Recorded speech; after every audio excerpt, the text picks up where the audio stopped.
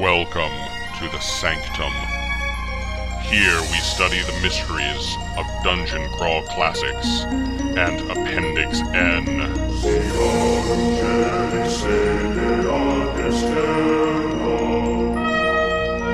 With your keepers of mysteries, Jen Brinkman, David Beatty,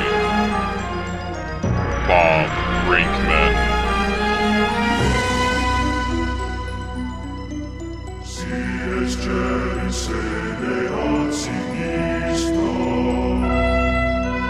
Enter the Sanctum Secorum and be inspired.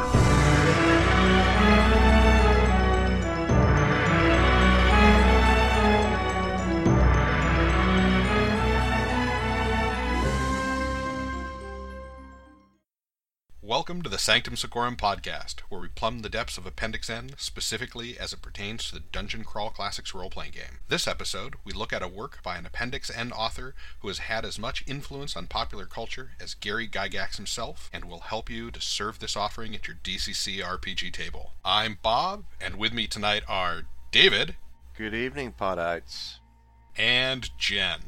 Hello, everybody.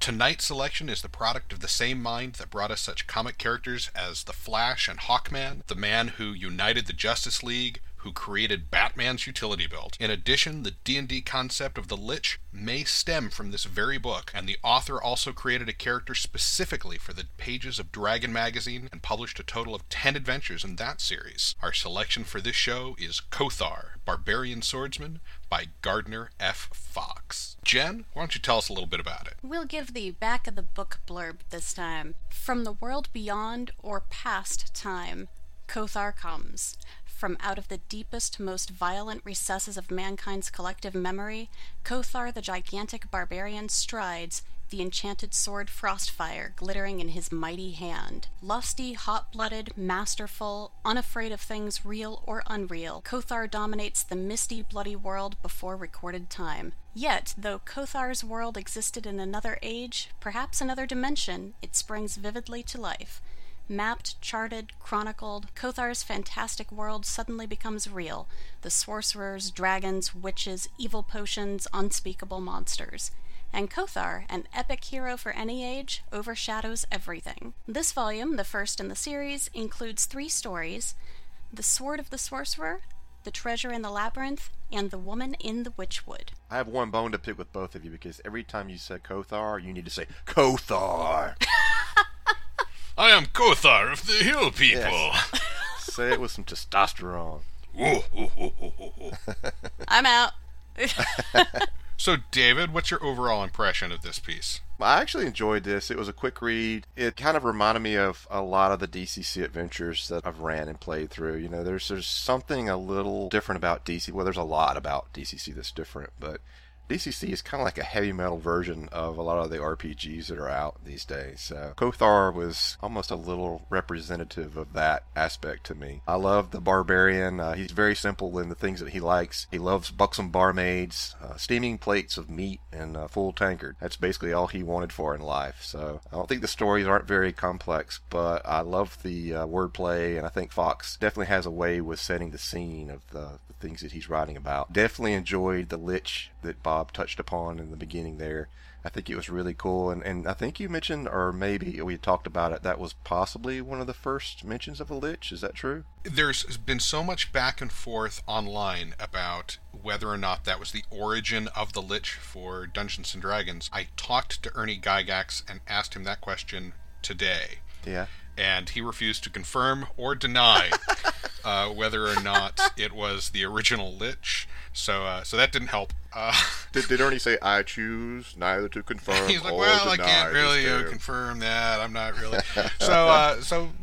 But it's certainly, from everything I've read, Gardner Fox was an author that Gary Gygax particularly enjoyed. He did write for Dragon magazine. He had met with Gary and Ernie, and so he was definitely very influential. And the general consensus is that the Dungeons & Dragons Lich does originate with this story. Awesome. Yeah, well, I definitely thought that was a cool take on the, or actually cool just to see the Lich mentioned, but some of the other creatures were in the other 3 stories. He had a little bit of a different twist on them, which I thought was interesting, but the stories are easy reads for you guys out there if you're just looking for something to get you through a train ride home or some quiet moments when you're not playing a session at a con. These are great stories to throw into the mix. What How about you, you, Jen? Aren't you guys cute? I thought there was some really cool stuff in here. My only negative feedback was the lack of descriptive colors. After some of the stuff we've read recently, it's like, wait, it's a flat red or green or purple or gray. You're a color snob. That's what you're saying. Well, it's like he never progressed to the 64 color crayon box, you know? Damn. You've got Red Lori, who is a witch, the opposing Queen Elpha, of whose forces Kothar is the last, all of her heraldic devices and troops, and the wizard Kazaziel, all of his forces, his pentagrams, his spell manifestations, all of those were red. Just red. I really think it comes from the fact that Gardner Fox was mostly a 4-color writer for comics. That's sort good of the point. stuff he wrote. I listened to you say that, and I have to take it absolutely literally.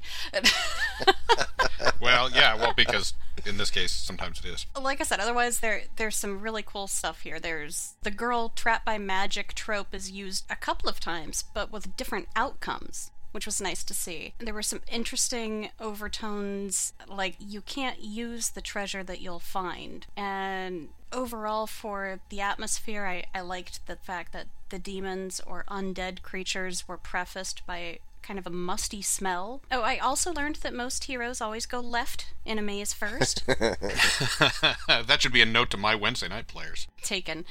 And it seems to me that while the hero offers mercy and doesn't harm innocents, he's also kind of a martyr in that he does enjoy hedonistic tendencies, but only briefly, because he chooses to instead put his faith in a sword and go hungry rather than drop it and walk away with riches. Good point. He's definitely along the lines of a comic book hero. Yeah. That's fair. He kind of looks like He-Man on the cover of the book that we were reading from. Well, yeah, he was described as having a yard shoulder span, a 3-foot wide shoulder span. I wonder if it was a loincloth. Try and get a suit with those measurements. Yeah. What's your collar size, sir? 104. How about you, Bob? Well, I think the character overall is a lot of fun. Kothar is obviously meant as kind of an imitation of Robert E. Howard's Conan, but being written in a different age, it's a little bit more blunt about the sex and violence. Keeping in mind that this is a guy who's thought to have scripted over 4,000 comics and 15 million words in his career. Wow. The guy was an absolute writing machine. My overall complaint is that the way things get resolved generally isn't filled with any real tension. The prose is great, the settings and the characters make it wholly worth reading, but it didn't really keep me on the edge of my seat. That's fair. I've read a few of Fox's other works, like Escape Across the Cosmos and The Hunter Out of Time, and they all seem to favor pulpish reading with a rapid resolution. Things build up, they come to a head, and then, bam, suddenly resolved, and there's not that kind of protracted struggle at the end that I'm generally anticipating. I don't get that payoff. It ends really quickly. Yeah, you get like a 2-paragraph epilogue, maybe.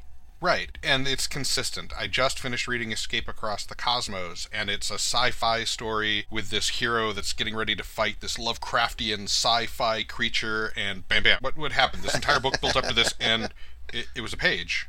And so that's kind of consistent in his writing, and I think that also comes from the fact that he was a comic book writer. And so things often get resolved with a little text because there's a lot of imagery involved, and that's just not necessarily there. The stuff is still certainly worth reading. There's a lot of great concepts in there that are ripe to take. I figure a quick conclusion means there's more time at the end of the game for XP to be doled out and stuff like that. Find your way back to town.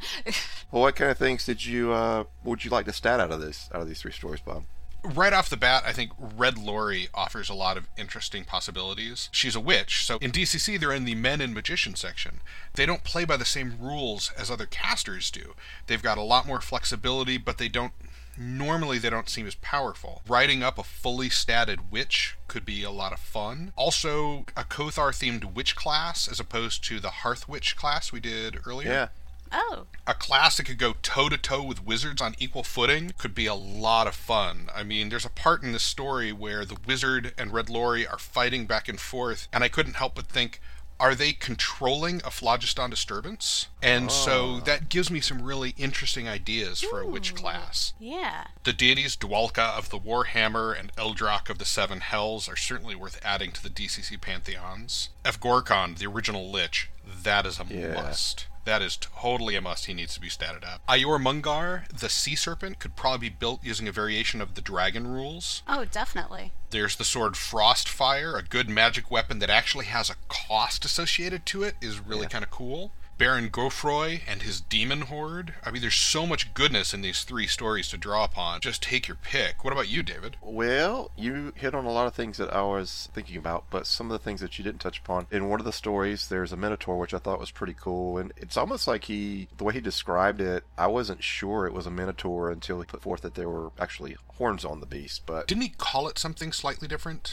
It was a Minocar. I thought it was go. very that's interesting. What it was. Yeah. So with that, the Minotaur or Minocar had what seemed like a prehensile tail, which I think was pretty cool, and that follows suit with the Dark One envisioned with the DCC rules for monsters. You know, he wanted us to take the basic monsters that we've been putting in adventures for years and give them some little tweaks and twists, so I thought that was actually kind of cool. And, you know, in a DCC theme, I'll see if I can pronounce this right without dying. Belthamquar, Lord of Demons, would make a good patron write-up. Nice. And... I definitely think we could come up with a pretty good barbarian class after reading these 3 stories. I'm not sure, though. Has that been done? I checked Crawl and Fanzine, but I don't think they've done the barbarian class, have they? I thought someone Yeah, I was I thinking thought that, but someone in the community, maybe?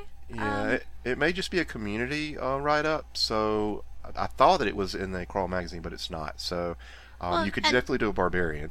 To be honest, Kothar's pretty simple as far as barbarians go. He decided to not use the sword and instead ripped apart a skeleton.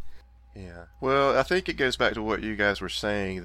He didn't put a whole lot into the scriptus for the combat and things like that. So maybe when he was taking on 12 warriors or multiple warriors at once, he was in some form of rage. I think it's just on how you want to interpret it. That's a fair point. Yeah, thank you. As for barbarian classes, there's one from Skyland Games on their blog. Oh, for DCC? How about Cool, that? we can link to that. And it looks like there might be another one from Age of Ruins, That sounds right. because they do an article on deed-based warrior subclasses. Gotcha. Well, there you go. So some folks have already attempted it, but don't let that stop you from doing it, right? Not going to stop us. Or you.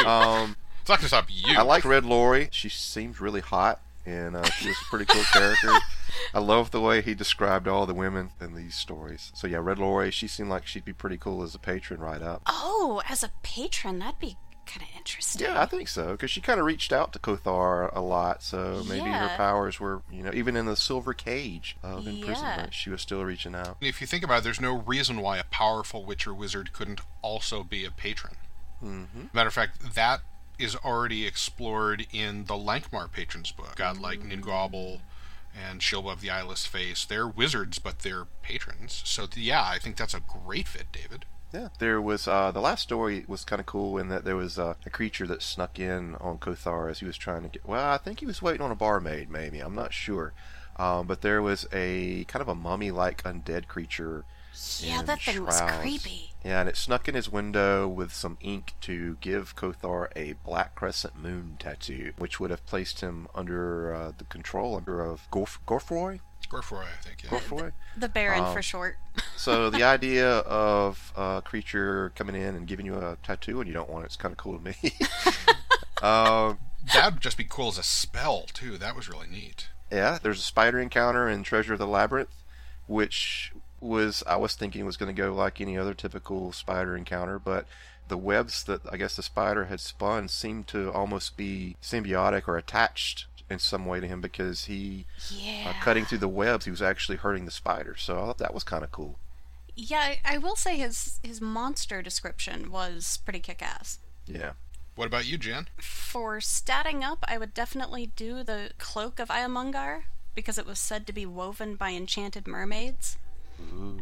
I'm curious about the protective spells from Afgorkon, the original Lich mentioned, because I find it hard to believe that there were no tomb guardians or traps. It was just a hidden place. So there had to be some sort of protective spells there. Yeah.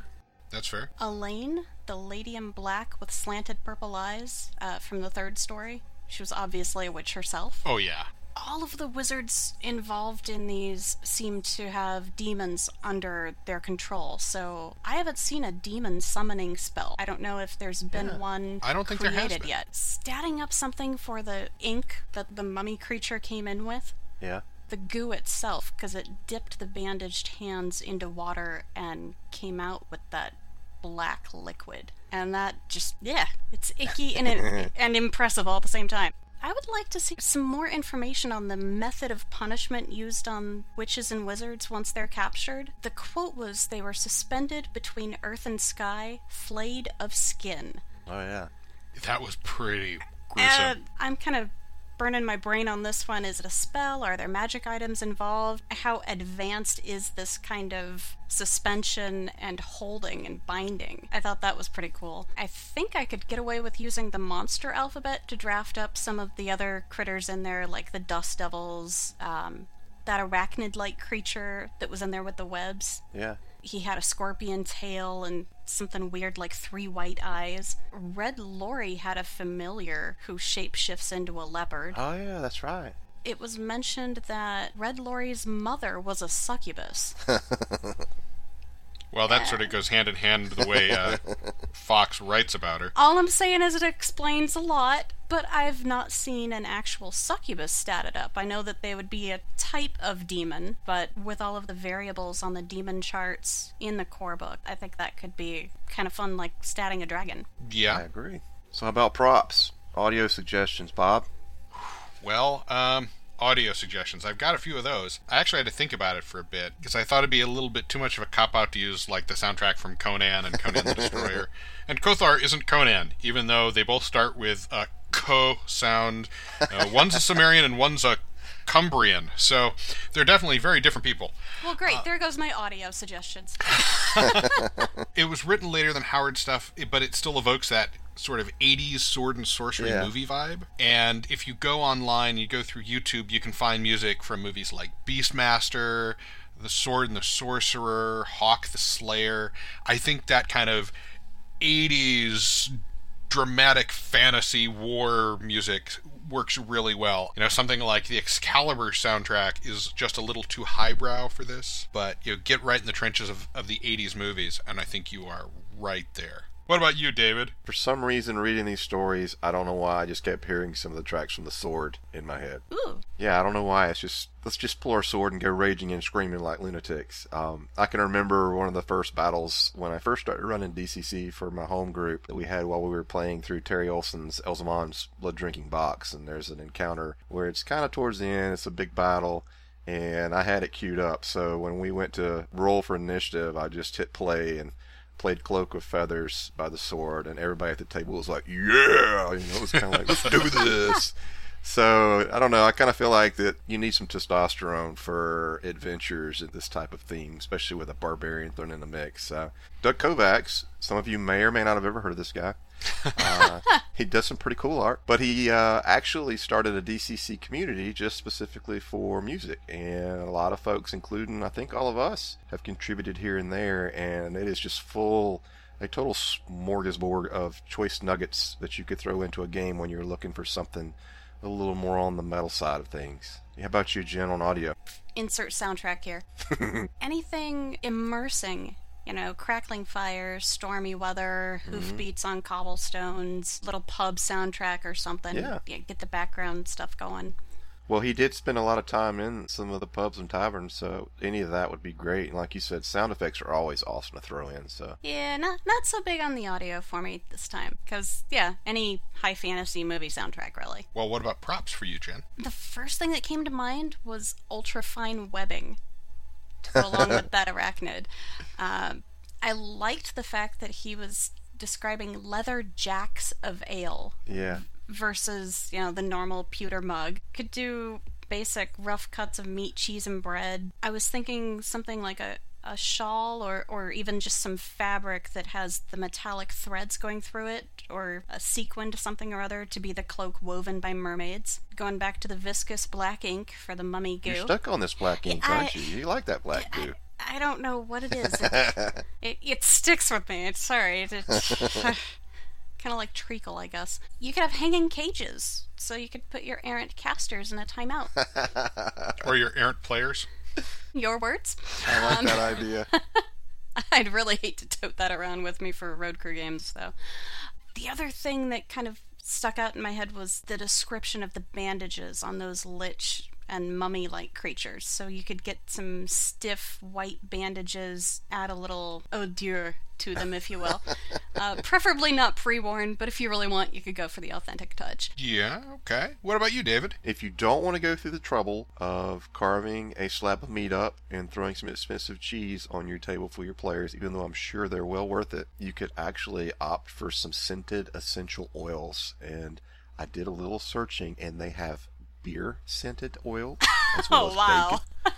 So why not just pop those bottles open while you're in the next tavern encounter and give them a good feel for, hey, I smell bacon. Okay. So those would be kind of cool. And actually I've tried that a little bit, using some essential oils for a Christmas themed adventure. I actually used peppermint, sugar cookie, and a Christmas tree, a pine tree smell. So it was kind of cool to see the faces when I first started opening these little vials behind my screen. But as the scents wafted, I think it kind of gave it a little more of a Christmassy so you didn't even let theme. them know where they were coming from. Also, Goodman Games, Joseph came out with some cool swag. I don't think they're making them anymore, but the temporary tattoos, a lot of folks probably still have those in their boxes. You know, the tattoo, the creature trying to give Kothar the tattoo, it made me think of those, and I've actually used those tattoos while running the Carnival of the Damned.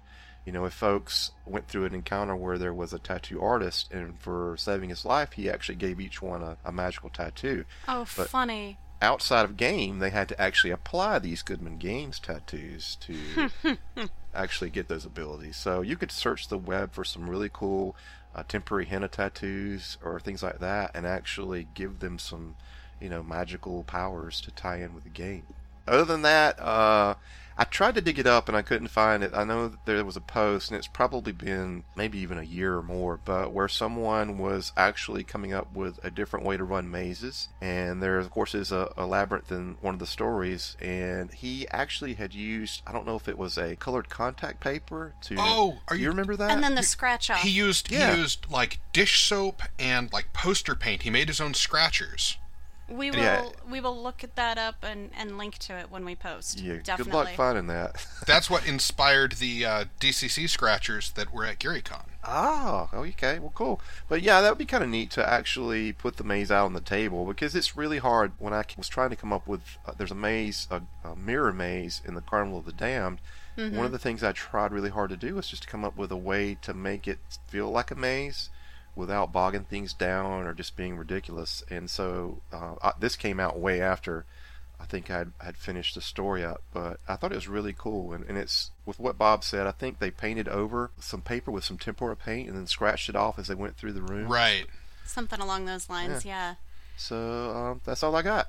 I was thinking in the second story, there is a yellow healing powder. Oh, yeah. That the guy tosses onto Kothar, and it dries up the blood, and it turns brown. Oh, file under something to stat, too.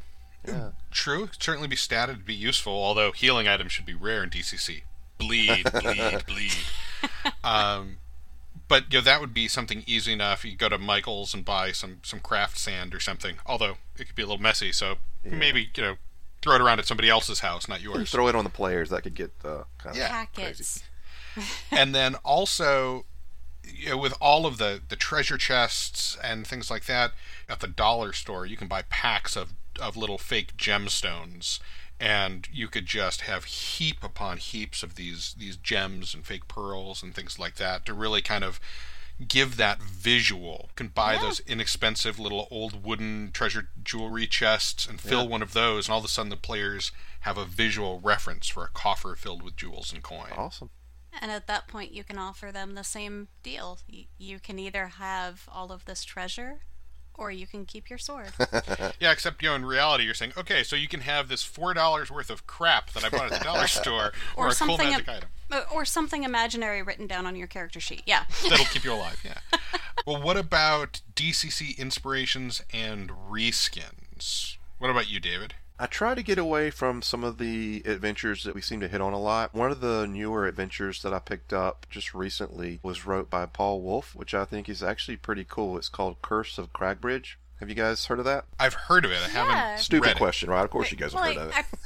I got a copy of it. I have not had a chance to read through it yet. I have, and Paul really did an awesome job with this. We pick little things out of the stories we read and relate them to the adventure. So there is kind of a baddie sorceress at the end of the adventure, but there's a lot of cool, creepy stuff in this adventure. Everything from cockroach-related creatures, which normally creeps people out if you give a good description to them. Cockroaches, including disease tables for the roaches. Another thing that I thought was really cool, some tokens of the damned. Some of the creatures, when you kill them, they actually drop and turn into these little leave tokens, and they could have some really weird, crazy effects. But I really think this is kind of a cool adventure, and that was my first thought when I was trying to think of something to relate to Kothar. Very cool. Yeah. How about you, Bob? The first thing that kind of hit me was the whole flavor of Kothar's world, that it might be the past, it might be the far future, sort of reminded me of Tales of the Fallen Empire. Yeah. As a matter of fact, I was a busy guy. I was checking with James Carpio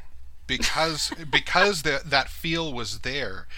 And Tales of the Fallen Empire, or Tales from the Fallen Empire, has its own little appendix N in the back, and Gardner Fox isn't in there. I had to ask him, and he's like, no, I've never read any Kothar, but now I have to. So that really hit me.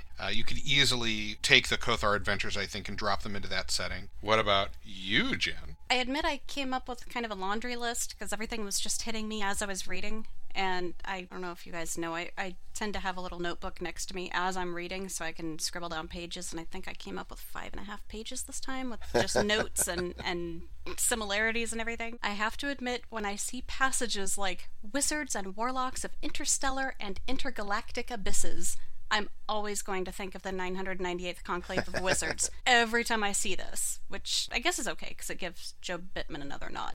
We love you, Job.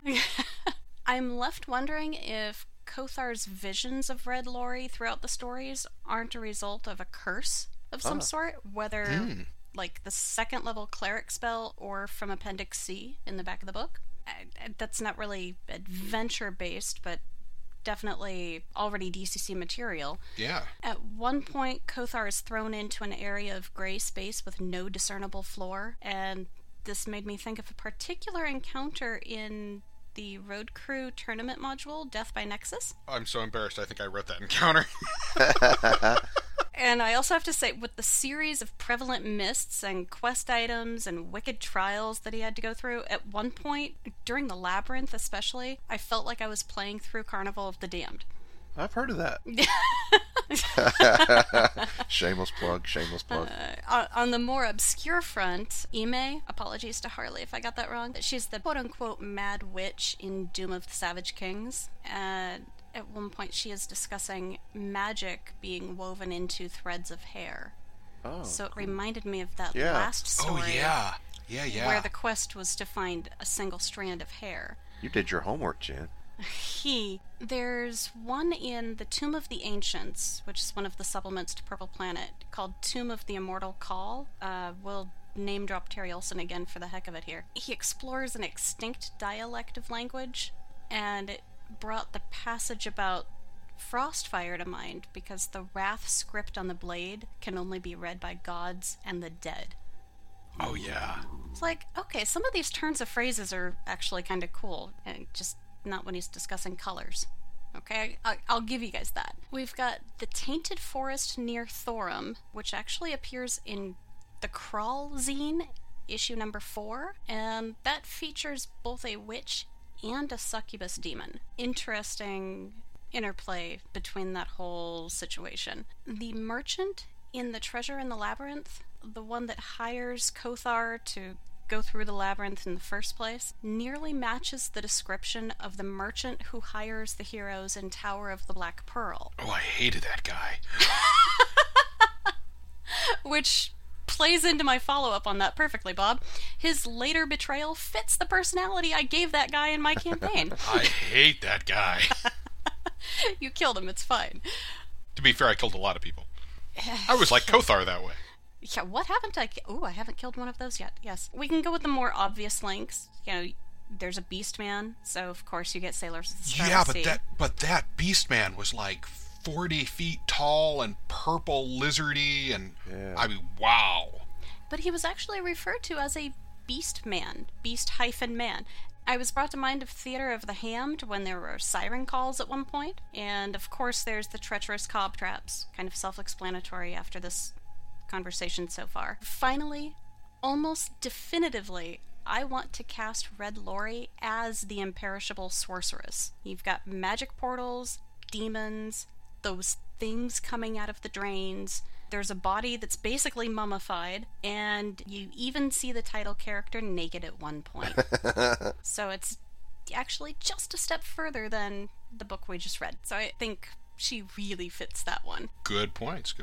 So what's going to be our featured adventure, guys? Although she really would fit as the lead character in that module, there's one adventure that just fits the overall theme to a T, I think. And that would be The Emerald Enchanter by Joseph Goodman. Oh, yes. The Dark One. Yes.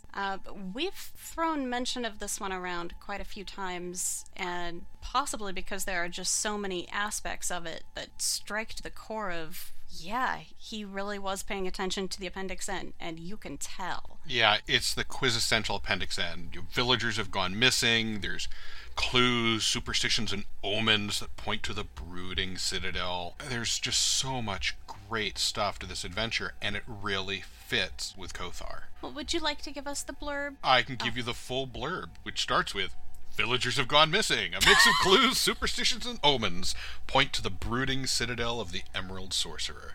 This silent monolith has sat undisturbed atop a windy ridge for centuries. Legends say that a green-skinned sorcerer dwells there, where he conducts strange experiments and builds enigmatic machinery. His green-skinned constructs patrol the grounds of his citadel, and he is seen only rarely when he ventures out on nefarious errands that end in horrid screams and strange lights coming from his citadel. Now is the time to penetrate his inner sanctum. And flat out, this could easily be the first or third story in this book. You know, the unearthly wizard, the alien minions. I mean, this is... Oh, yeah. You could reskin this for Kothar and no one would ever know. And just from that elevator pitch from the back of the book, there's 5 or 6 things that point out to me. I'm like, wait, I just read something about that. So, you know, if we're looking for specific similarities this time around, there are plenty. We've got your Blackstone Wizard's Keep, complete with enchanted and summoned helpers. You want golems, demons, or creatures from other planes and dimensions? We've got them. Beings that are trapped within to ensure wizarding power, and the remains of beings who've been used for power, they're in here, as are potions, familiars, floor traps, magic items, and portals of teleportation. You'll also find innocents to release, damsels in distress, and we've even got a pentagram for you to make sure you feel comfortable in your surroundings, and a creature with a scorpion tail, which is super specific. At the risk of doling out extreme spoilers, because this is a fairly sizable adventure, especially depending on the size of your party, I will just say, beware the hallways here. The Hall of Mosaics contains one of my favorite published critters, and the Hall of Anguish rings a little too close to one of the challenges in the 3rd story for my comfort. Yeah. Tile is bad, that sometimes walls are bad. One of my favorite illustrations of going through all of the DCC adventures is by Mullen in this, and it's the Moon Demon, I believe. Oh, yeah. I just think that is such a cool looking creature, but I love some of the actual, maybe or maybe not relating to the stories, but in the Emerald Enchanter, I love some of the creatures, including the Moon Demon and Ruby Cats. You know, I'm kind of a cat guy, so anytime you can throw a cat into an adventure, thank you, Mr. Goodman. Well, and for me, I subscribe to the school of thought that players don't just want to be handed a win. They want to have you beat the living crap out of them until they're broken, bleeding, and near dead, and then win. And as a player, I have never felt like my character was so close to death and yet survived. We were really lucky. It is not an easy adventure. It took us a number of sessions and quite a few characters bouncing in and out to try and survive it. It was definitely luck. I believe there was an artifact left over from a prior adventure coupled with a 20 on your end that pretty much saved you guys. Well, let's be blunt. I had a bomb. No, you had a stick of dynamite. There's a slight difference. And to be fair, I really thought when I was setting that up, we were in big trouble. I was really sure that, as a matter of fact, I turned to the other players at the table and said, when this is done, try and recover my body. Although it may be in pieces, yes. Yeah, it really was kind of that Hail Mary. This is an adventure that really tests you as a player and pushes your creativity as well as the capabilities of your character to the very brink. And it is by far one of my favorite DCC adventures, just because it was such a knife's edge to walk. Cool.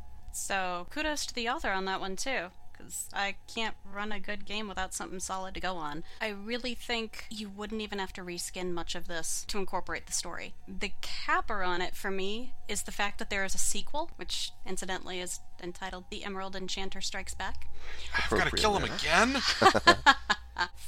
Throughout the stories from Fox, the towns Kothar travels through are tracked, and they mention they met so-and-so in this town and so-and-so in this other town, and I love the fact that the sequel, which was written by Joe Bittman, includes an entry for the town of Hero from Doom of the Savage Kings. So that's one of the places you can visit, and especially if you've already been there, as if they recognize your characters, the NPCs there will help out. A little continuation between adventures. Alright, so I think everybody knows now they need to go out and buy the Emerald Enchanter if they haven't already, and read some Kothar. Well, you guys ready to do some Road Crew shout-outs? Oh, yeah. Alright, these are for some of the folks that are actually reaching out in the community and running some games for everybody. We're going to send out a congrats to Michael Markey. He actually ran his very first Road Crew game at GloryCon. Yes, so I'll give a golf clap. Yay! Hey, no, that's awesome. Yep, congratulations, Michael. We want to see more of that. Tim Deshane is running Road Crew games every Sunday in May at Untapped Games in Pawtucket, Rhode Island. Be careful with this guy. I have seen him at cons, and he is a little dangerous. A little ruthless, yeah. No sudden movements around him, okay, guys? And we've got Bruce Cunnington and Lee Nielsen, two chaps across the pond who are running DCC quite regularly. They're going to be at the UK Games Expo in Birmingham in the UK, June 3rd through 5th. That would be an awesome trip to make. That'll be also the same time a certain select crew will be at North Texas RPG Con.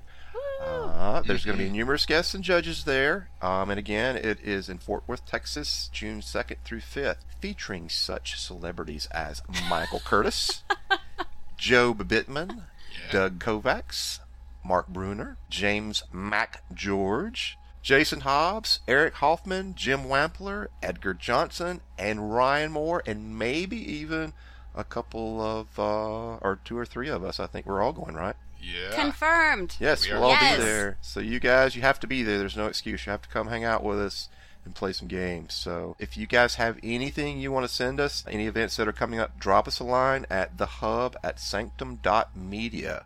If you've got anything that you want us to throw out there for the community. Bob, you want to take us out? We'd love to see what you create based on the works we cover. Submit your creations to us at thehub@sanctum.media, or find us on the regular social media sites, G+, Facebook. We are not on Ello. Keep an eye out for our future topics, and we can include your material in the show companion. David, do you have any final words for our listeners? Nope. Thanks for listening, guys. And like I said, I hope we get to see you at North Texas Con. So, nope, and then final words. Got it. Jen, any final words? I'm going to be in David's column of, nah, not really, but hey, thanks for listening and all that good stuff. Well then.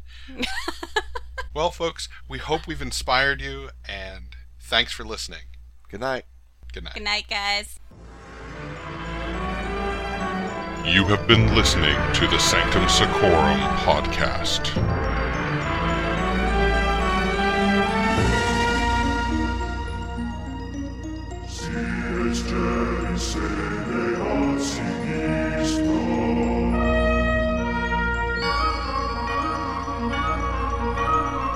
Join us next time when the red planet and the purple planet collide with Harley Stroh as we discuss Lynn Carter's Down to a Sunless Sea.